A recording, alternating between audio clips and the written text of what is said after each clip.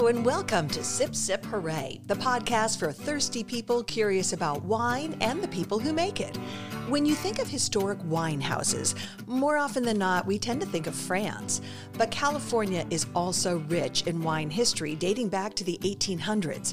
On today's show, we are fortunate to be talking with a vintner who has winemaking in his DNA. He is continuing the tradition of generations of winemakers in his family, and he's just written a book about his family's history, which is directly tied in with the history of the Livermore Valley. It is a story of farming with all of its frustrations and glories, and at its heart, it is a love letter to California winemaking. He is Stephen Kent Mirasu, a man full of passion, talent, and prose. And we are so excited to have him with us today. We are, of course, the two Marys who like to eat, drink, and be merry. I'm Mary Babbitt. And I'm Mary Orland. And if you are a Pinot Noir lover, then you can thank Stephen's family for bringing the grape of Francis Burgundy to California. Stephen is a sixth-generation winemaker, and his family goes back to the 1800s, mid-1800s in the Silicon Valley, although now he's in Livermore Valley. He is now working side by side with his son, the seventh generation, and it's appropriate that we are here today with Stephen sitting in the tasting room called the Lineage Tasting Salon, overlooking his home ranch vineyard here in the middle of Livermore Valley. His first book, Lineage, is a page-turning read, and we're excited to get the inside scoop on his writing and his winemaking. Mary Babbitt and I first met Stephen more than 15 years ago when we did one of our episodes for our TV show In Wine Country. So we are so excited to be back with you, Stephen. Welcome to Sip Sip Hooray. Well, thank you so much for having me. What took you guys so long to get back? You're right. I was thinking about the time we were filming downstairs, and that was great fun. And I've followed both of you. You've done a tremendous job with bringing wine to people, which is an important part of our business. And can't be more excited than to have you here today. Thanks very much. Thank you, and I'm thrilled for you. We are holding a copy of your new book. Tell me what drove you to sit down and write your story and write the story of winemaking and your perspective in this beautiful book, Lineage. Well, thank you very much. It's exciting. This is one of the first times I've had a chance to actually see someone hold the book. I've been Your baby. My baby. You're his fifth child. My fifth child. This one doesn't talk back as much. No. I have always wanted to write. I have a master's degree in literature from NYU, and when I was a kid, voracious reader, still am a voracious reader. Reading books and reading the kinds of books that I can emotionally connect to have always been a way of sort of helping me through rough times and the like. And part of the process of writing this book had a similar effect for me too. The book sort of started as kind of intermittent scribblings over the course of probably 15 or 20 years. I can remember living in Manhattan, dreaming about having my books be read by people on the subways and sort of seeing that as I was riding up and down Manhattan. And life happens. And what you might think would be the natural order of your life at some point in your life when you're in your early 20s doesn't work that way. Meaning you pictured yourself as an author as opposed to a winemaker. I did. When I went off to college on the East Coast when I was 18, I told my dad I never want to get in the family business. Even though I worked as a kid at the winery, sweeping warehouses out and working on bottling lines, the one thing that I missed, because school always started, was harvest. And when I started back in the wine business when I was in my late 20s, it was more in a sales capacity than it was on a production capacity. And while I love talking to people about wine, passionate about communicating what to me is so magical about wine, when I made my first vintage of wine back in 1996, 97, that was when I understood what it was I was supposed to be doing. There was something about being in a cellar when all you heard was the fermenting of the wine and all you smelled was what was coming off of the fermentation tanks.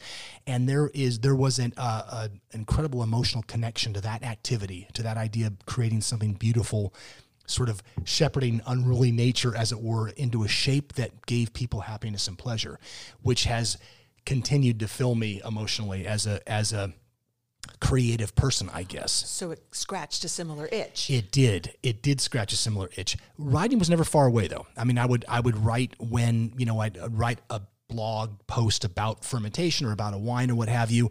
And when my wife was diagnosed with cancer in 2014, went into a very dark place for quite a while. And writing sort of helped me through that to a degree. The story of June and my meeting in college and kind of what happened to her and to the family is in the book as well.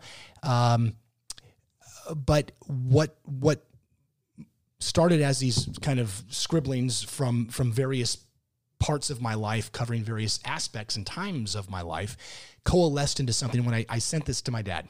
And just, he likes to read, and we were talking about the family history at one point in time, probably over several martinis, and sort of lamenting various historical Mirasu facts, things that could have happened that did not, that would have put us in a very different position. The shoulda, woulda, couldas. The shoulda, woulda, couldas.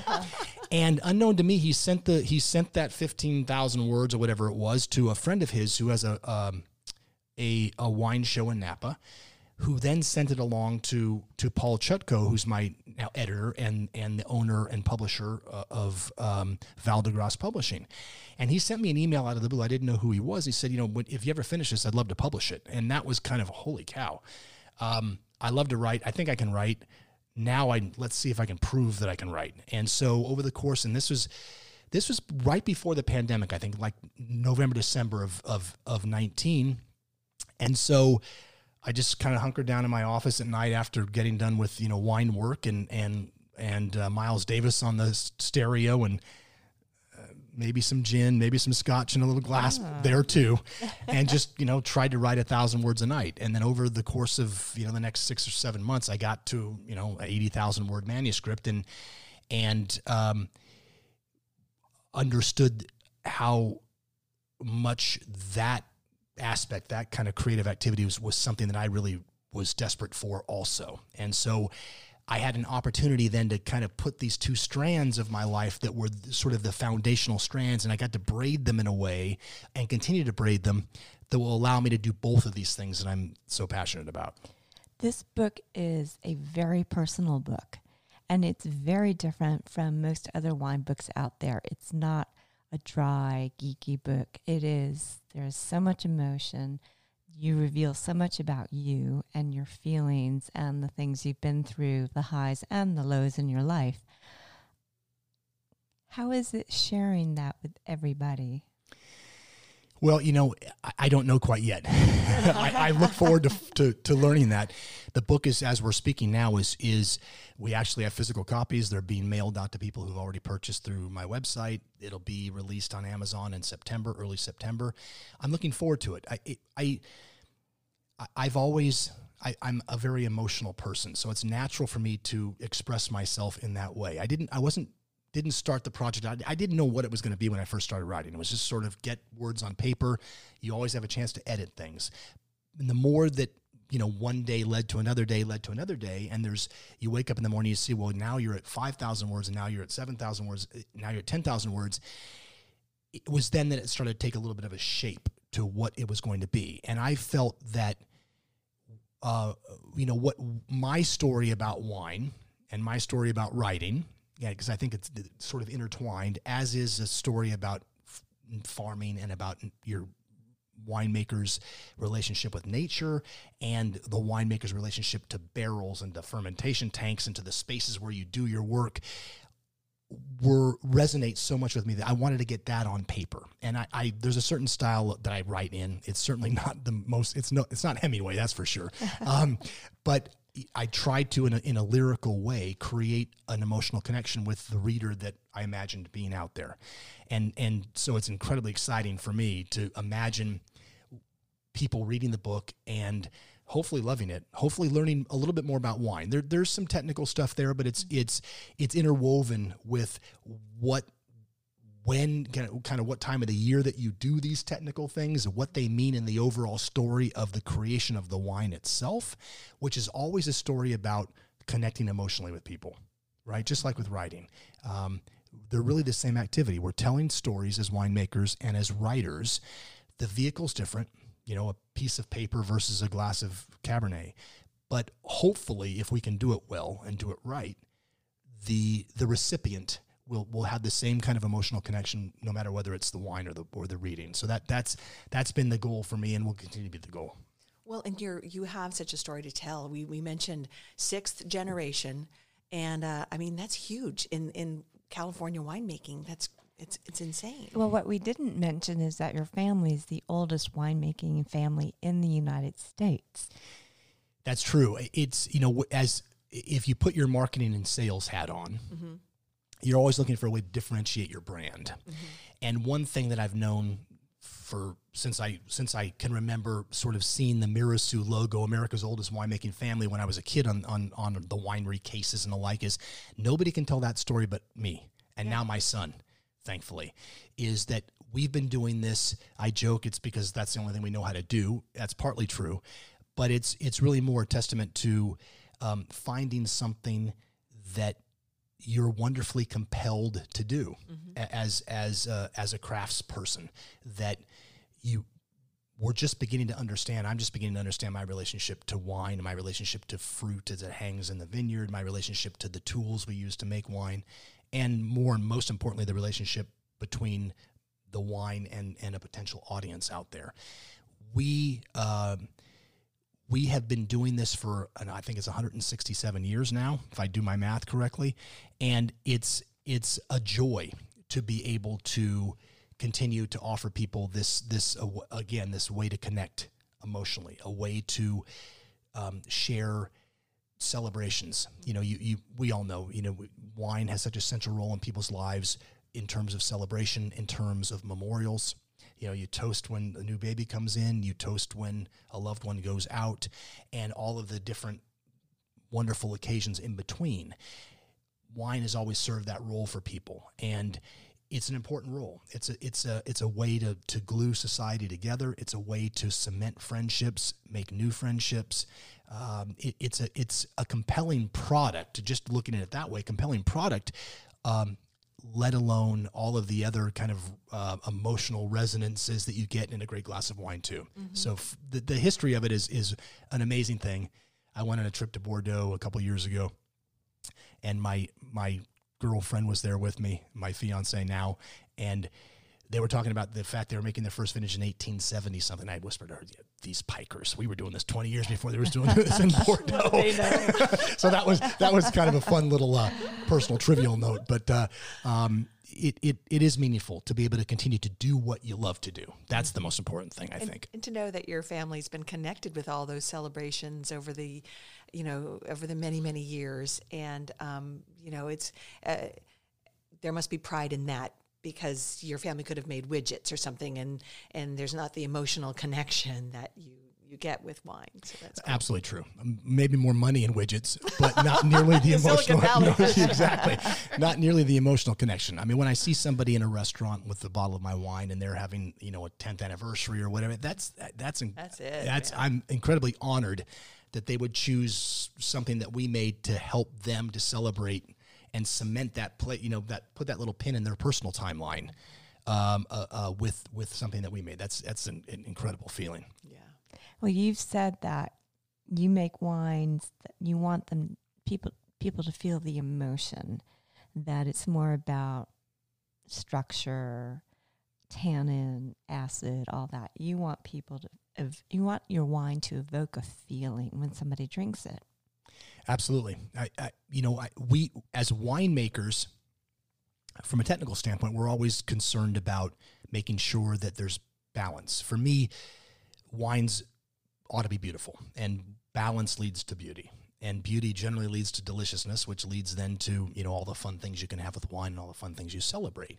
We're always looking for trying to create a balance between the wood, the acid, the fruit, and the tannin of a wine. So we're very concerned about, from the very beginning, picking decisions are crucial, especially with a grape like Cabernet Franc, which is something that we may talk about today, that is going to be very important to our progress as a company, but certainly There's no grape that creates that emotional connection, maybe both good and bad, as easily as Cab Franc does. It can be polarizing in a way, depending upon stylistically how you're doing it. And ultimately what we want is we want somebody to be able to go back into a glass of Stephen Kent Cabernet or Lineage Wine Company single wine or L'Autre-Côte Cab Franc, and every time they go back, they learn something or experience something new.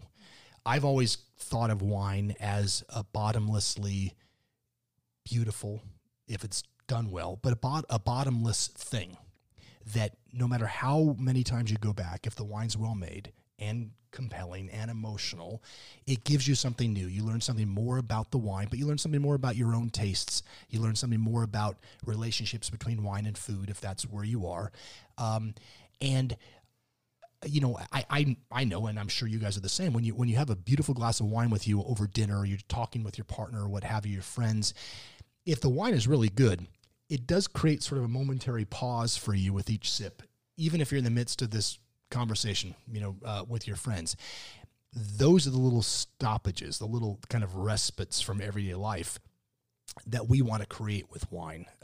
So that because wine's constantly changing, it has the opportunity of constantly changing a person. Mm-hmm. Even if we're only talking minute degrees, you add those up over time, it becomes a really important thing, I think, undervalued in a way, especially in times like we're in now with COVID and the like. Being able to give people a little bit of richness and joy in their lives every day is something that we hold as a hospitality credo here. And wine is the great vehicle for helping to offer that, I think. So true. Well, we have to talk about Livermore. You are such an ambassador for the Livermore Valley. And what I think about when I think about your history here and your love of Livermore Valley and its wines and its potential, it's like it's part of your family too. And in the way that you love it unconditionally, but it also frustrates you, it seems, at times. And I wondered if you could talk about that, because you know how with families, you see everybody's best and worst, right? And if someone says something bad, man, I'm going to defend my family member against whatever, you know what I mean? You have Sure. that visceral, this is my place. And so I would love, if you wouldn't mind telling us about that relationship you have with Livermore Valley. And also paint the scene for our listeners who don't know anything about Livermore Valley. Yeah, where we are. Let me start there, and then I thank you for that question, Mary B, because that's a kind of I think foundational in a way. Livermore Valley is a big character in the book.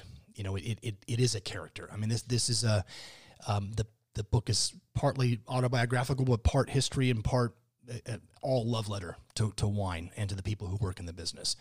Livermore is one of the oldest growing areas in California, commercially growing grapes back in the 1860s and 1870s, right about the same time as Napa Valley. It is about 40 miles or so east, slightly south of San Francisco, and about, call it 70 miles south of Napa Valley, or the town of Napa, let's say, further away, obviously, from Calistoga, St. Helena, that kind of thing.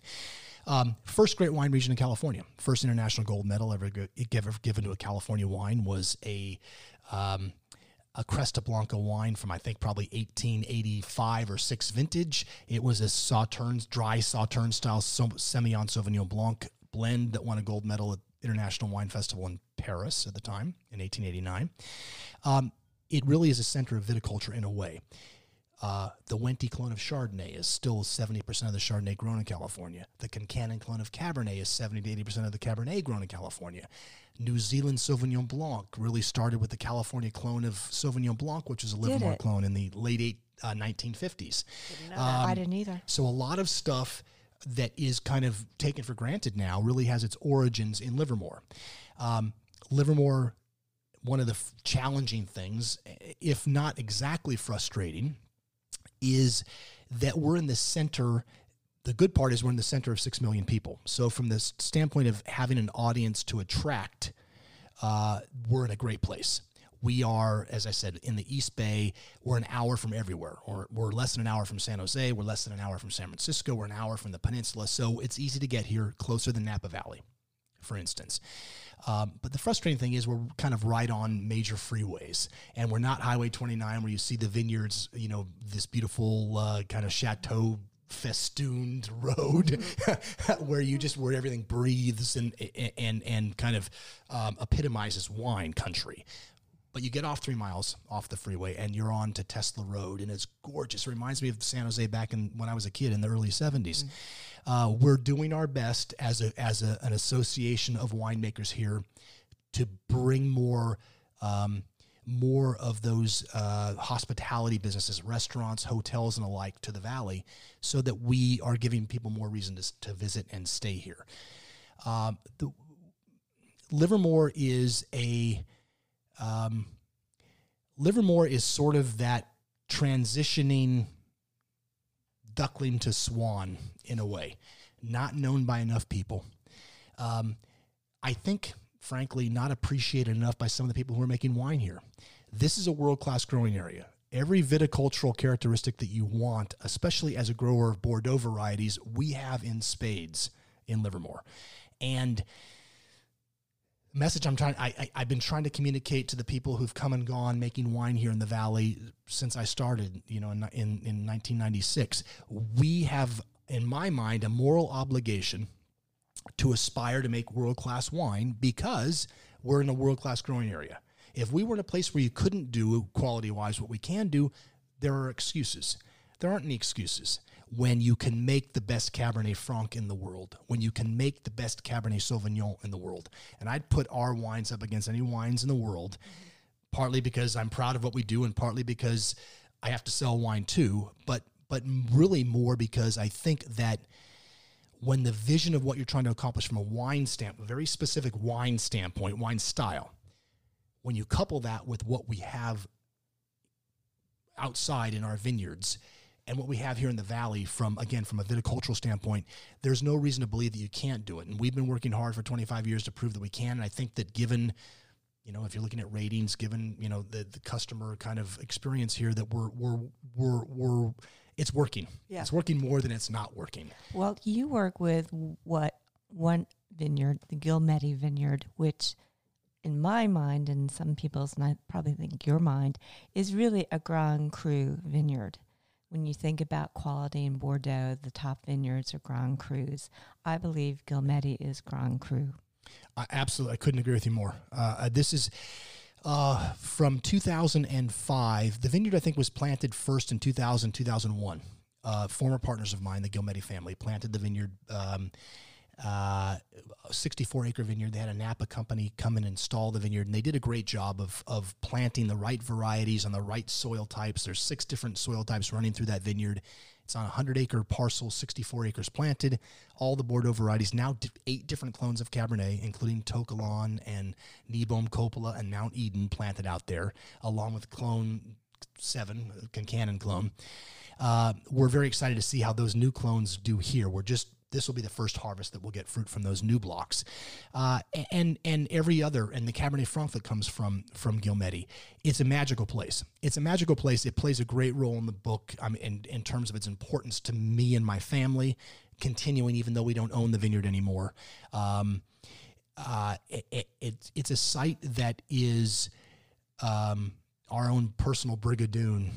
In a way. I mean, every day it pops up magically as this extraordinary place that was planted for very practical reasons by my former partners and did a great job and were wonderful partners while they were invested in what we were doing.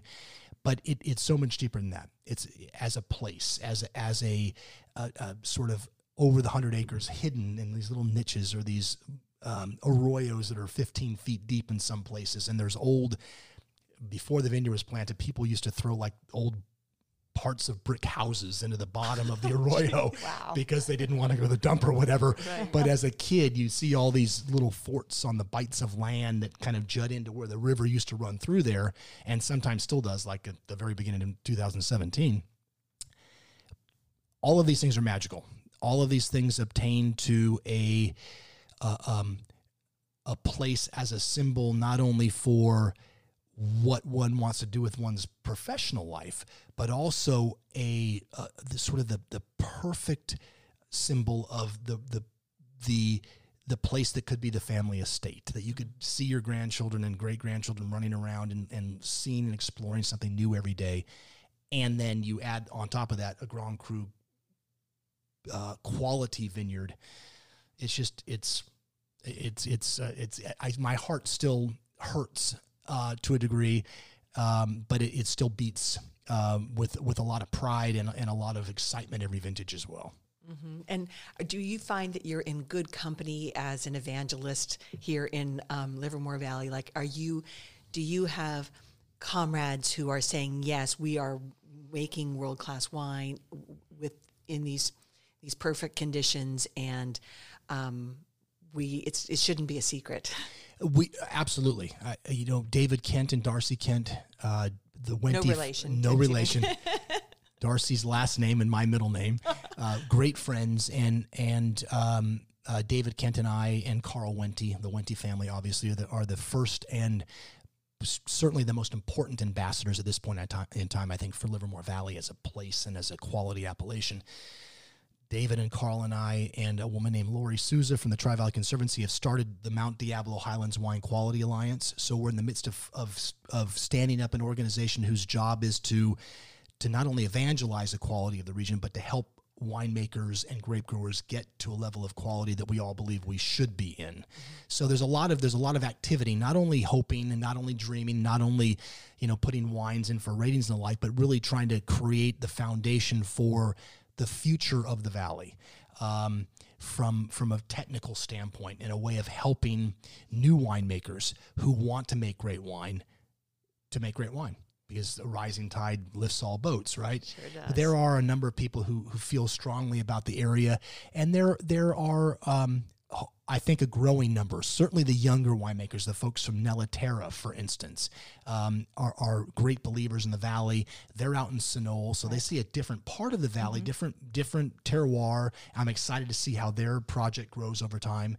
But there are a number of people here that I'm really excited to work with. That's fantastic, and you can keep that legacy going, which is great, and hopefully the word spreads, because let's be frank, the quality issue in Livermore Valley has been an issue. Yes, I wish I could disagree with you. When you're surrounded by 550 wineries, as you are in Napa, there's a very high barrier for entry, financially. And there's also a very high standard that's set for quality there, because it's the greatest wine region in the U.S. for overall, if you add quality to amenities, to seriousness, to money, to visitation, all these different factors. There's obviously it's the most important wine region in the U.S. at this point, if not the world. I have always believed that it is not necessarily the greatest place in the world to grow Cabernet, that you can grow great Cabernet there. It tends to be, generally speaking, of a certain style, a style that we're not big proponents of, and I think our wines are very different stylistically. But you look to Ridge and Santa Cruz Mountains, you look to Mount Eden, you look to, my father, who's been a wine lover for practically every one of his 80 years at this point in time. Ridge has made the best California Cabernet over time, outstripping Napa, outstripping anything. And I agree with him. Our goal is to make wine here, whether it's Cabernet Franc or L'Autre Côte or our lineage release or the premiere from Stephen Kent, to be quintessentially Livermore, quintessentially Stephen Kent Mirassou and Aidan Mirassou and Beth Ref Snyder, our winemaking team, a function of our emotional connection to our craft, to our vineyards, to our fruit, to our understanding of our own palates at any given time, and to our audience. And again, I'm so excited by the fact that we know we have the raw materials here to get to where we want to be, which is a first growth California winehouse. We want, at some point down the road, when someone's collecting wine and they're buying, Margaux, and they're buying Lafite, Rothschild and Mouton and Petrus, and they're buying lineage as well, because it's one of those wines you have to have. That's ultimately what we're looking to accomplish from a winemaking standpoint. That's fantastic. But also you are open to experimentation. And let's talk about this wine you have poured for us. It's beautiful. It's a coppery salmon pink color. Yeah, really pretty. And this is not something I would have expected from Livermore. It's a sparkling Barbera, Barbera being one of the red varieties out of the Piedmonte region in Italy. It was we do a lot of experimentation. Nobody has had the piquettes that we've made yet. We hope to be doing that. You're making piquette? We made piquette last year. We'll do it again this year. We have to tell people what piquette is. Okay, starting with me. We spend a lot of time on the crush pad and a lot of time tasting as we're making wine over the course of 3 months or so here in Livermore, mid-August to sometimes mid-November. So it's almost 4 months at that point. Piquette historically was the folks who worked at various chateaus couldn't afford the wine that they were making for the master of the house, as it were, but they were given grape skins, crushed grape skins, pressed off grape skins that they could then take and rehydrate and re-ferment to make a low alcohol wine that was refreshing, that was kind of another use of the product before it went to feed cows and get composted. So we did some experimentation with Barbera, red Barbera. We have a lot of Barbera here, even though it's a small acreage. So we made sparkling Barbera. We made a red Barbera. It's a rosé of Barbera. We pick early. And we wanted to make a method champenoise, traditional method sparkling wine, secondary fermentation. Barbera naturally high in acid, so it's a great blender as a red wine, but you want to have really nice high acid when you're making sparkling wine as well. That's so true. It fits that bill, and the fruit of Barbera is very different than Chardonnay and Pinot Meunier and Pinot Noir. So you get this beautiful fruit note up front of this wine, and it's very, very dry. Our dosage was extremely small amount of residual sugar that we added because all of us like dry wine. I think it's a better food style. I think it just, that acidity really highlights the fruit and just it creates a really beautiful long finish on the wine. You get some nice raspberry and plum flavors. Yes, it's really interesting. Oh, it's just zippy in your mouth. Zippy is a beautiful word. Pace is a very important aspect of wine. I think that's an acid-driven quality. It's certainly kind of one of those 4 pillars of the stool, as it were, that is necessary to have in balance in order to have both ageable wine. You can have ageable wine with just tannin, but if there's not enough acidity and fruit there at the end, who cares? Right. You've wasted time. But the nice, the proper relationship between acidity and tannin will give you a wine that ages well and ages long. So you want both those qualities. But for a sparkling wine, zippiness, acid is just a beautiful thing. I say this, people think I'm being facetious, but I'm not. It's a great breakfast wine. You think of scrambled eggs with creme fraiche and a little bit of caviar, to kind of, and it works beautifully with, so we'll call it brunch. Okay, right. It's fairly early when we're drinking this. I'm enjoying it though. I know. I'm not gonna lie. We'll vouch for the breakfast wine aspect. There you go. So it's a wine that we're really happy with. 18 was our first vintage. This wine's nearly gone. 19 will be out here in a few months. It's entourage right now.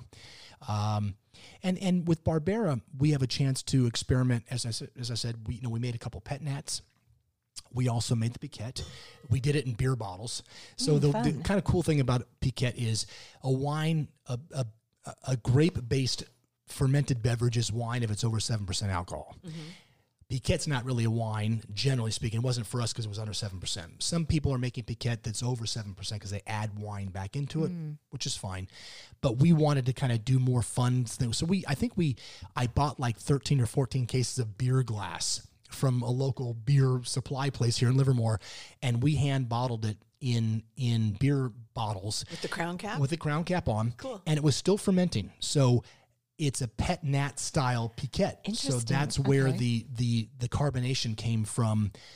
A pet nat, pétillant naturel, which is kind of the ancestral method of making sparkling wine, right? So instead of a secondary fermentation, you basically cap the wine off as it's fermenting. So there's a little CO2 left over. Doesn't have the fizziness or power that sparkling wine tends to have, but it's this beautiful much more primary fruit flavored wine, the Pet Nat, but it has, and we did that at Barbera. We're going to do it from Albarino and Sauvignon Blanc this year too. So we are experimenting. We're trying to make ways of, we're trying to create ways of offering really delicious, cool, fun kind of session style stuff. It's only available for a couple of months. Right. Right. And grab a six-pack while you can. Grab a six-pack while you can. Exactly. Absolutely. I'm laughing as you're talking, Stephen, because you warned me. You said, I'm Italian. I use my hands on.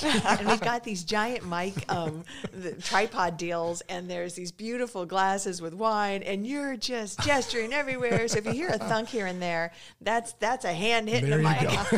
Exactly. I try to keep it to a minimum, but I can't help myself sometimes. I love it. So going to a little bit more serious wine. So you are a great Cabernet Franc lover. And I think, correct me if I'm wrong, but I think you were inspired when you were in the Loire Valley. I was inspired by Loire Valley wines. I have not been to Loire yet, but I think we have a trip planned in April because I'm working on a Cabernet Franc book now. So again, a little bit different kind of style of book, but definitely want to talk to people who have been doing Cab Franc from a region that's what they do. And I admire that so much, where you kind of, you throw your hat in a ring for a variety that in the U.S. anyway, I think it's just now beginning to get a little bit of a buzz, which I think will begin to continue to grow. But to do that in the face of Bordeaux blends from Bordeaux and California Cabernet is a testament to history, a testament to being in love with the variety that works particularly well in your area. You know, for those who don't know, most grapes in Europe, or most wines in Europe, are named for places and not for grape varieties, and that's a function of history. These folks have been making wine for 2,000 years. They've figured out where the grapes work best.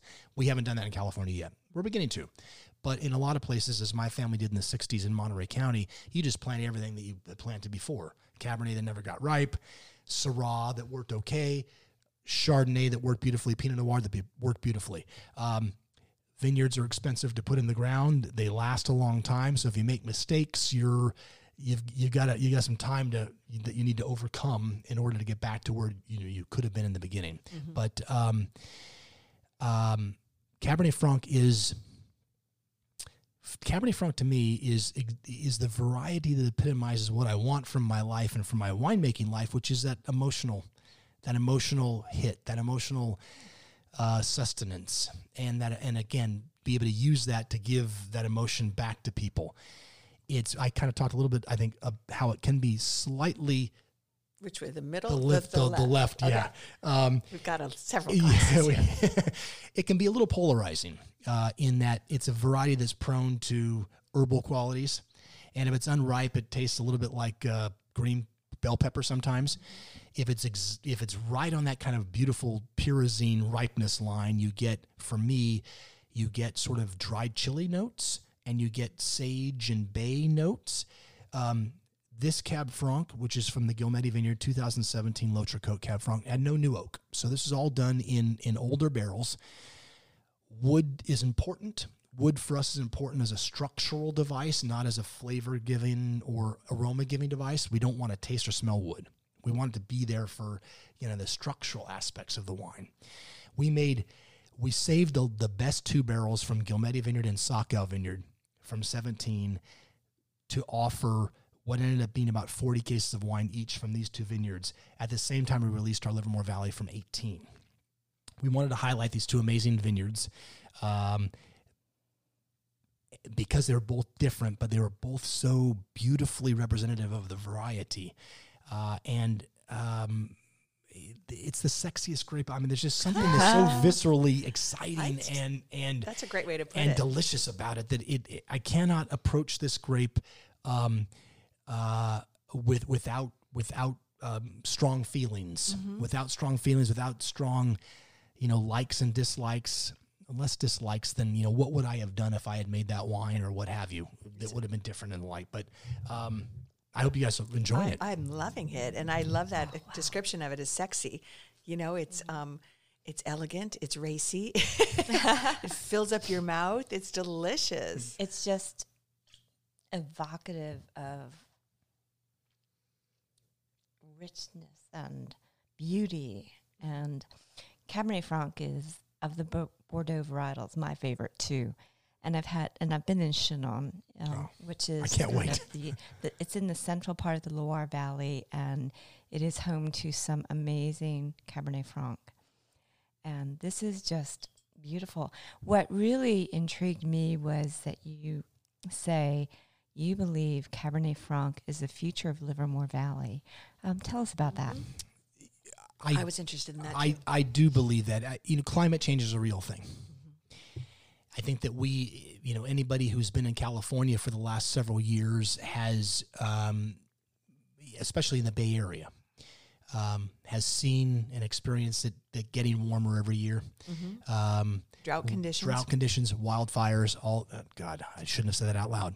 Knock on wood. We are recording this at a time in California where there are several large wildfires, not near here, but north of us, and it's scary. It is scary. And what in 17 may have seemed like an unusual thing, the horrible fires that really decimated parts of Sonoma and Napa in 17, the fires in 18, fires last year in 2020, are becoming more and more a byproduct of a sort of natural occurrence, natural and the ordinary occurrence, put it that way.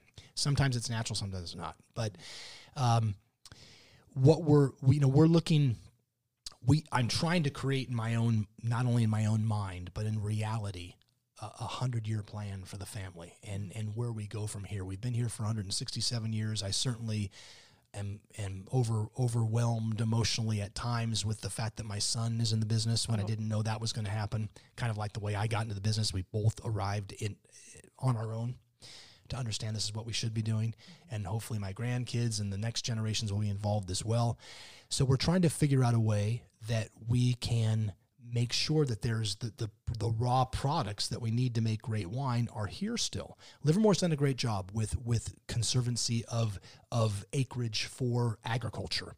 So the South Livermore Valley Plan, which we can kind of see as we look out our windows and our vineyards are part of, are guaranteed in perpetuity for agriculture. Not necessarily grapes, but we're hoping that we can figure out a way to help growers through our Wine Quality Alliance make enough money to keep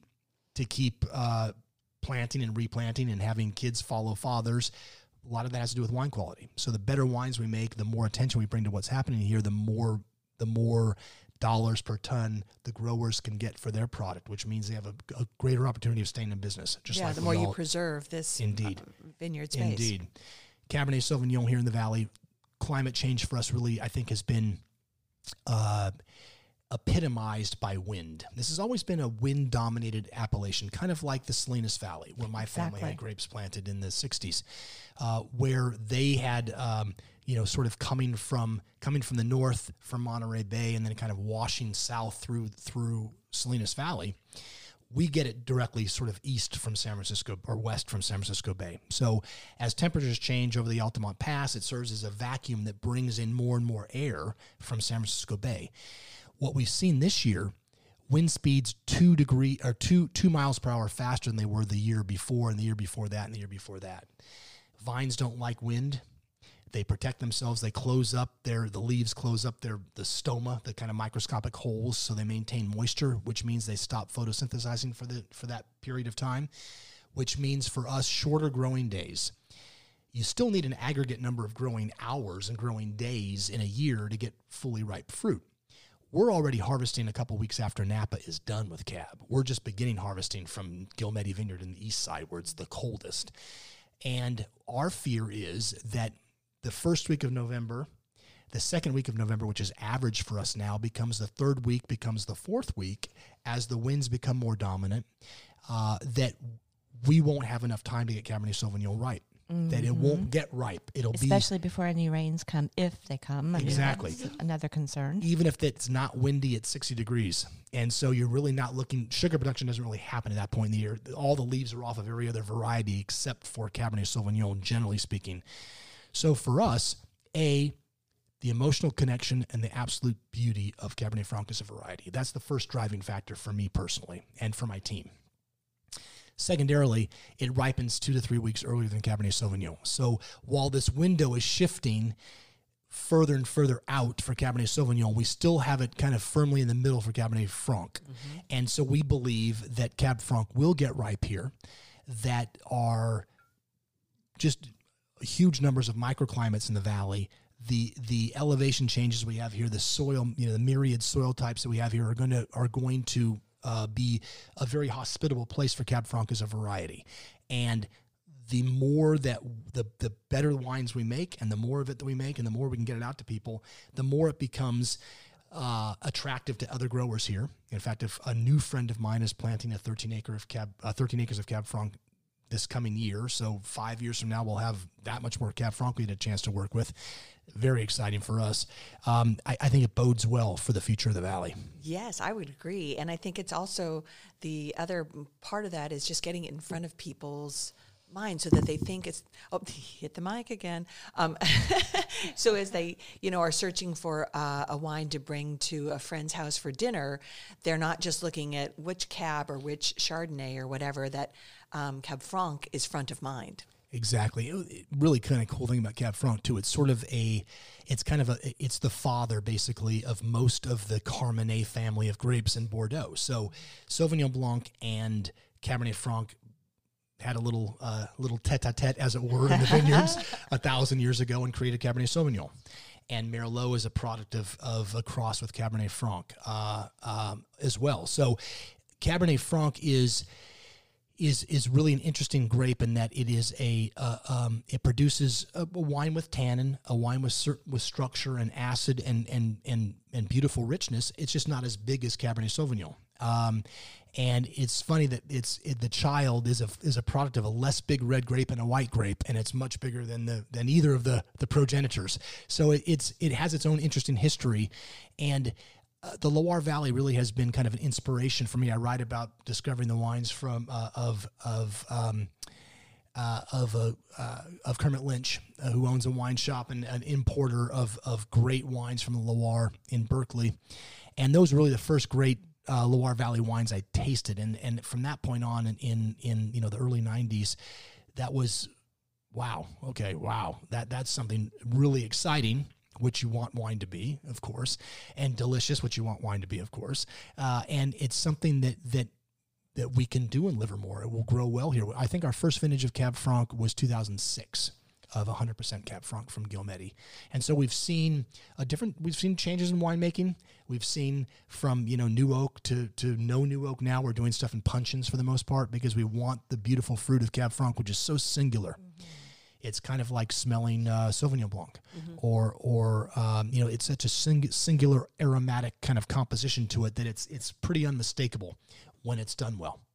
Mm-hmm. Such an exciting variety, and the fact that with care in the vineyard and not screwing things up in the cellar, you can make something that's really compelling. It is neat. So you call your Cabernet Franc L'Autricote. Can you explain that? So L'Autricote, I have just enough knowledge of French to be dangerous. I did take it through high school, remember more than I can speak, but L'Autricote is the other shore. So it's kind of that right bank, left bank sort of paradigm, as it were. And for listeners who may not be aware, when you're in Bordeaux, the left bank usually are wines that are Cabernet Sauvignon and Merlot dominated.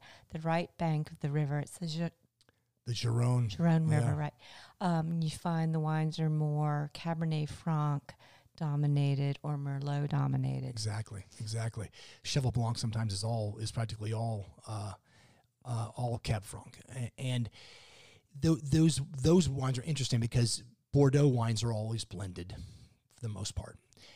And so the relationship between Merlot and Cabernet Franc is a really interesting one on the right bank. The Loire Valley is really the greatest region for unadulterated Cabernet Franc and for Chenin Blanc on the right hand side, on the white side. Vouvray. Exactly. Those two grapes are just really compelling wines in and of themselves, and that's kind of I want to go back to kind of where it all started. That was really kind of the first place that those grapes were planted, although the grape is probably from the southwestern part of France. It was brought up in the 1600s by Cardinal Richelieu to the Loire, and then moved down 100 years later to Bordeaux. So it's that really is kind of its first and I think truest and purest and most authentic home is in Loire. So I'm excited about seeing it finally. That's very exciting. And we have another wine here. You do have another wine. What is this one?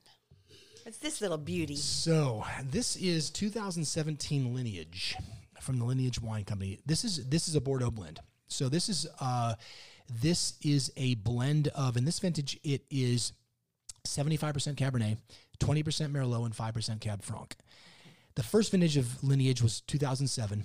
And in 96, when we started, we wanted to make one Cabernet that we thought could compete with Napa, show what Livermore is able to do. And so we worked with that. We continue to work with that variety, not with that vineyard. That vineyard doesn't really exist anymore. But as I made more and more wines that were non-Bordeaux for wine clubs and the like, I lost a little bit of clarity in my own mind and lost a little bit of connection with that original impulse of making one really, truly great representative wine from Livermore. And I needed to get back to that. I think that's a pretty honest and cool thing to say. I lost touch with the thing I really craved doing initially. You're never guaranteed the next vintage, as I personally know.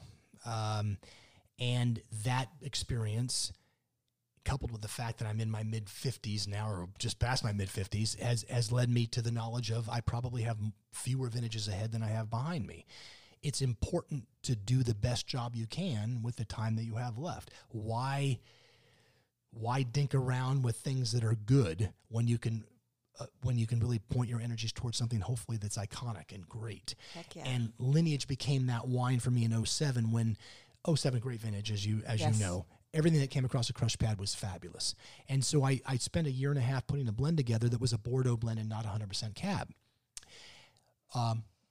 By default, by definition, more complexity, less tannin, less structure perhaps because of the inclusion of Cab Franc and Petit Verdot and Malbec or whatever, what have you. But as that project has progressed from 2007, 16 was our 10th anniversary of that wine. 17 was our 11th vintage, and some press folks gave it a 100-point score, which was gratifying, and thank you for helping us to realize what it is we knew we could do, just in terms of. And that goes to your point about the quality of Livermore Valley. Absolutely, this is a magical spot, and I think the more that we get our wines out there and the more producers that actually make wine from Livermore, the more they're going to understand how it's an advantage being here and not a disadvantage. But the 17 wine is I think just a beautifully rich, very complicated in a good way. Yeah. Complex, I should probably call it. Complex representation of those three grapes put together. It's a baby right now. A lot of baby fat still in the mid-palate on this wine. And while 18 and 19 are a little more austere, and I think are of exceptional quality as well, the 17, there's something about the 17 that will always be magical. It was a year of fires for Napa and Sonoma. It had a small effect on what we did with this wine in terms of, I think, lengthening the growing season. We kind of got basically a smog layer that made sugar production take longer because you just didn't get clear skies. So you had kind of UV radiation working its way through a bunch of smoke. It took longer to get things ripe. So all the other ripening curves that happen in grapes kind of got in sync. So we were able to get really nice physiologically ripe fruit at a relatively low sugar level. So it worked out beautifully. Unfortunately for others it didn't, but for us it was in my mind perhaps the best vintage in 25 years. Wow. 17. So very excited about the wine. Amazing. This is a terrific glass. Just It's a really lovely wine. And as you said, it's very complex. The tannins are there, but they don't hit you in the head. Yeah, they don't punish you. Yeah, exactly. Just gorgeous. So Thank you. In getting ready to talk to you today, I thought maybe I have a bottle or two of your wines in my collection, and I discovered I had a 2011 Lineage. Oh, wow. So I'll just share my tasting notes because many people heard that 2011 was not such a good vintage. It was routinely panned when it first came out, but this is when it pays to be patient. And some of those vintages that aren't blockbuster out of the gate sneak up on you and surprise you and have a longer life, I think. Which is one of those things that people, like you talked about earlier, wine changes. It's not a stagnant thing. So very interesting. So my note is this wine is alive. Beautiful. It was an explosion of fruit. Now, the fruits were more brambly and dried than fresh, but they were still very distinct black fruits. Had a lot of herbal notes, the sage, thyme. There was a really tart note, and I was really surprised at the acid, which is probably very responsible for its longevity like this. It was just fantastic, and the tannins were just like satin. So it had cocoa and cardamom and anise and a really lingering long finish. Well, that's not too shabby. That's awesome. Thank you so much for sharing that. Well, I was excited, and I corned the bottle, so I still have more left. But it'll be better the next time you go back to taste it. One of the neat things about wine for both the consumer and for the winemaker is that not only does wine change because of its nature and the way that it's made and the fact that there's oxygen in solution that continues to create tannin chains and change things as wine ages. One of the amazing things about wine is it marks time. I had a child, let's just say, for instance, was born in 2011, and I want to collect 2011 so that 21 years from now, this child of mine can have the wines from his or her birth year. I got married in that year. Whatever. Yeah. Wine, one of the important things that it's able to do is to mark time, to mark special occasions. It also marks really hard vintages, just as well as it marks easy vintages. 17 was an easy vintage. 11 was a hard vintage. 11 was a rainy vintage. It was a long vintage. So what we did get ripe got really nicely ripe, but we had to declassify a lot of fruit because it would rain cats and dogs right up through harvest time. So we were harvesting in the rain, hoping, and it rained in successive days. So you'd harvest some and you'd hope that it would dry out and we'd be able to get a couple of degrees more sugar if that were the case, but it never did. So 11 for me was one of those amazing years, not only because it was harder to make and hence was more about sort of bringing to bear the experience and the skills that you had as a winemaker. I love that style of wine, a little bit more austere, a little more acid driven. I think that your acid note is a function of the vintage.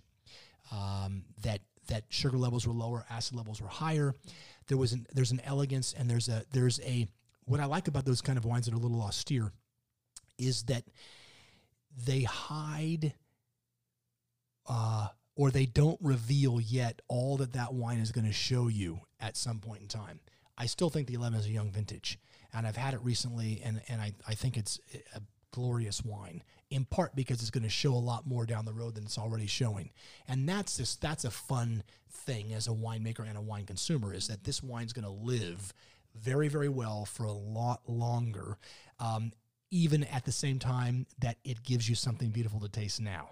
Right. And so from that perspective, 11, 15 was a little bit like that for me as well, but 11 will always be a very special vintage for us, just like 98 was. 98 was another one of those panned vintages that especially coming after the great 97. Exactly. Exactly. And sometimes, I'll like with 17, frankly, the 18 Premier and 18 Lineage, which hasn't been released yet, are showing so much better than I anticipated them showing because I was sort of starstruck by how great 17 was. Yeah. 19 is showing amazingly well. So I'm so excited. Beautiful. I need to train myself to not be too emotionally, attached to or girded up by a vintage that's great and sort of give too short shrift to these things that are coming afterward that may be equal or even better. Well, so that's exciting. It's like loving your children equally, Exactly. I was wondering if there was a special part of the book that you'd want to read to us. a paragraph or two or a page or something that really resonated with you.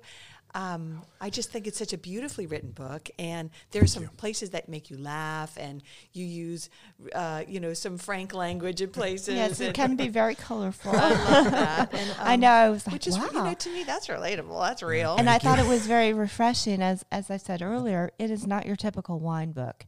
It is emotional. It is surprising. It is real. Mm-hmm. Thank you. I wasn't writing for effect necessarily.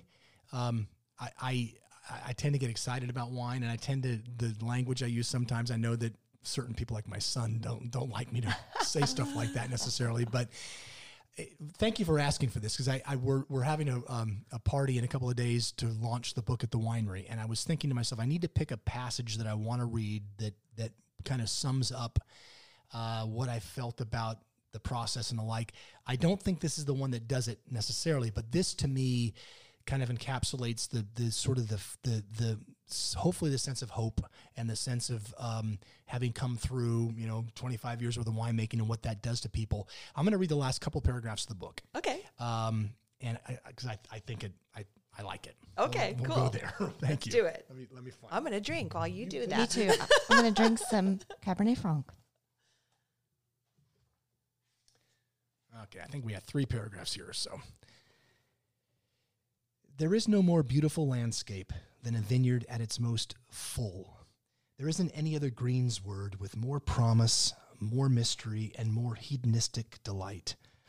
Where I am now, higher up, I can see the ordered rows laid out as they run away from me, hugging the curve of earth to a single point at the far margin. Rays of green leaves, greedy for light, laden, heavily pregnant, and promiscuously heavy with the stuff of 45 Mouton and 61 Cheval Blanc. Though I get a sense of the continuity of the family business when I'm in the cellar or on the road traveling from one market to another, I feel it most keenly here. I'm not sure why. I grew up away from the vines and became a man in big cities, but it is in the middle of the vines, alone and perceptive, that I feel most consequential. It's in our vineyard this evening on the eve of harvest, when the last light comes in on the horizontal, with all that life surrounding me, that I realize there is no finer place for a summing up of life to this point. This vineyard is the place where my wife's ashes are spread, as it is the place I fell in love with my fiancé. It is the synecdoche for all things of humble and perfect worth, just as it is our family's site. In the fading light of the day, if you squint just so, you can see this place shimmer and become the vineyard my thrice-removed grandfather first planted 160 years before in San Jose. In the soft warmth of the rising night, they have become one and the same, planted by the same men, the connective tissue of time raveling in both directions, finally meeting after more than a sesquicentennial adrift and apart. There are inevitabilities. Empires will fall, and the ones we love deeply will pass. The rows will keep going forever, though, meeting down at the horizon beyond our sight. The fruit will be suspended in the joyful and warm and full yellow of summer always. The winemaker's shadow, his, mine, my child's, and grandchild's, will hang out long against the earth in the late hours, and the life around us in this refuge will vibrate and buzz and fill us to breaking. We will kneel in the rows in the warm shade of day's end and be clothed by green leaves, and we will plunge our hands into the fecund soil as we feel the ocean-pushed breezes cool our shoulders, and we will know again that we are ineluctably rooted to the green and ageless heart of the world.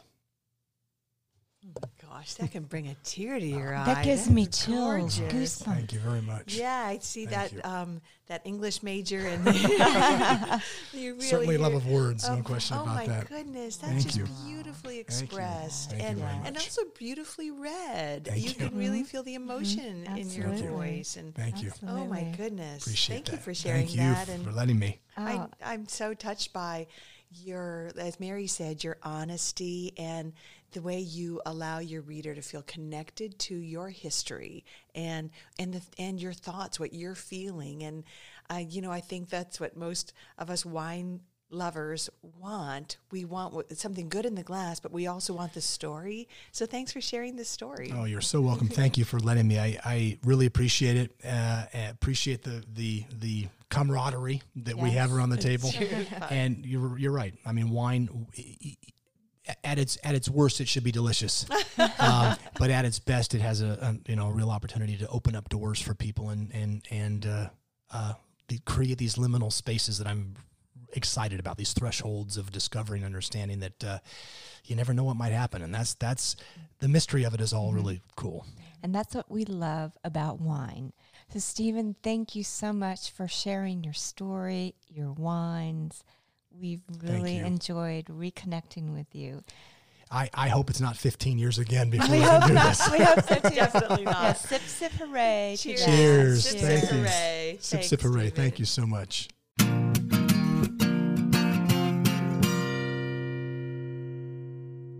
Wow, Mary Orland, that Stephen Kent Mirasu is a wonder. You talk about talented. He's a writer, he's a winemaker, he's a storyteller, and just an all-around nice guy.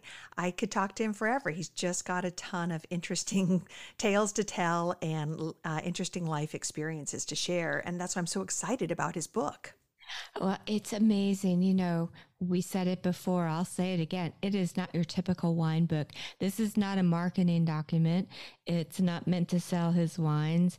It really tells the story of California's oldest winemaking family, which most people are not aware of. That is the Mirasu family. And it's just incredible. The words, his prose is just so powerful. I mean, it's so personal. Yeah, he's really candid and you know, he uses colorful language at times, as we said. He does. And he's just, you know, he's not trying to paint a picture that isn't, you know, his truth. He tells his truth, warts and all. Absolutely. And that's, I think, what makes it a very compelling read. And, you know, and couple that with his beautiful wines. I mean, you know, I was blown away by L'Autre-Côte, his Cabernet Franc, and, his sparkling Barbera, his sparkling Barbera for the Mia Nipote label was just so fun. But, you know, he's incredible. And, you know, I've always said that there's all these folks out there that just don't get the attention they deserve. I think Stephen Kent Mirasu is one of these people, and I hope that this book brings more folks into awareness of who he is, what he's doing in Livermore. Livermore is an amazing place to grow grapes and make wine, and I hope more people will discover this. Yeah, so the book is called Lineage, and you can find it on his website, StephenKentMirasu.com. You can also find it on Amazon, and I'm not quite sure I think it's September is the release of it, but it'll make a perfect holiday gift. So, certainly keep your eye out for that. But do visit Stephen's website, Stephen Kent Mirasu, to learn more about how you can get your hands on a book. Absolutely. And if you've enjoyed this episode, we would love for you to share it with all of your friends and family. You can go to our website, sipsiphooraypodcast.com. You'll see all the different platforms that we broadcast over. So be sure to subscribe to one of those so you don't miss another episode. You'll also see all of our past episodes, which are totally worth a listen. And please follow us on social media, Sip Sip Hooray Podcast on Instagram and Facebook, and Sip Sip Hooray, 1 on Twitter. We'd love to know when you read this what your thoughts are. Yeah, so let us know. Stay in touch with us. We'd love to hear from you. And we thank you again for listening to Sip Sip Hooray. Cheers to you, Mary Orland. Cheers, Mary Babbitt. See you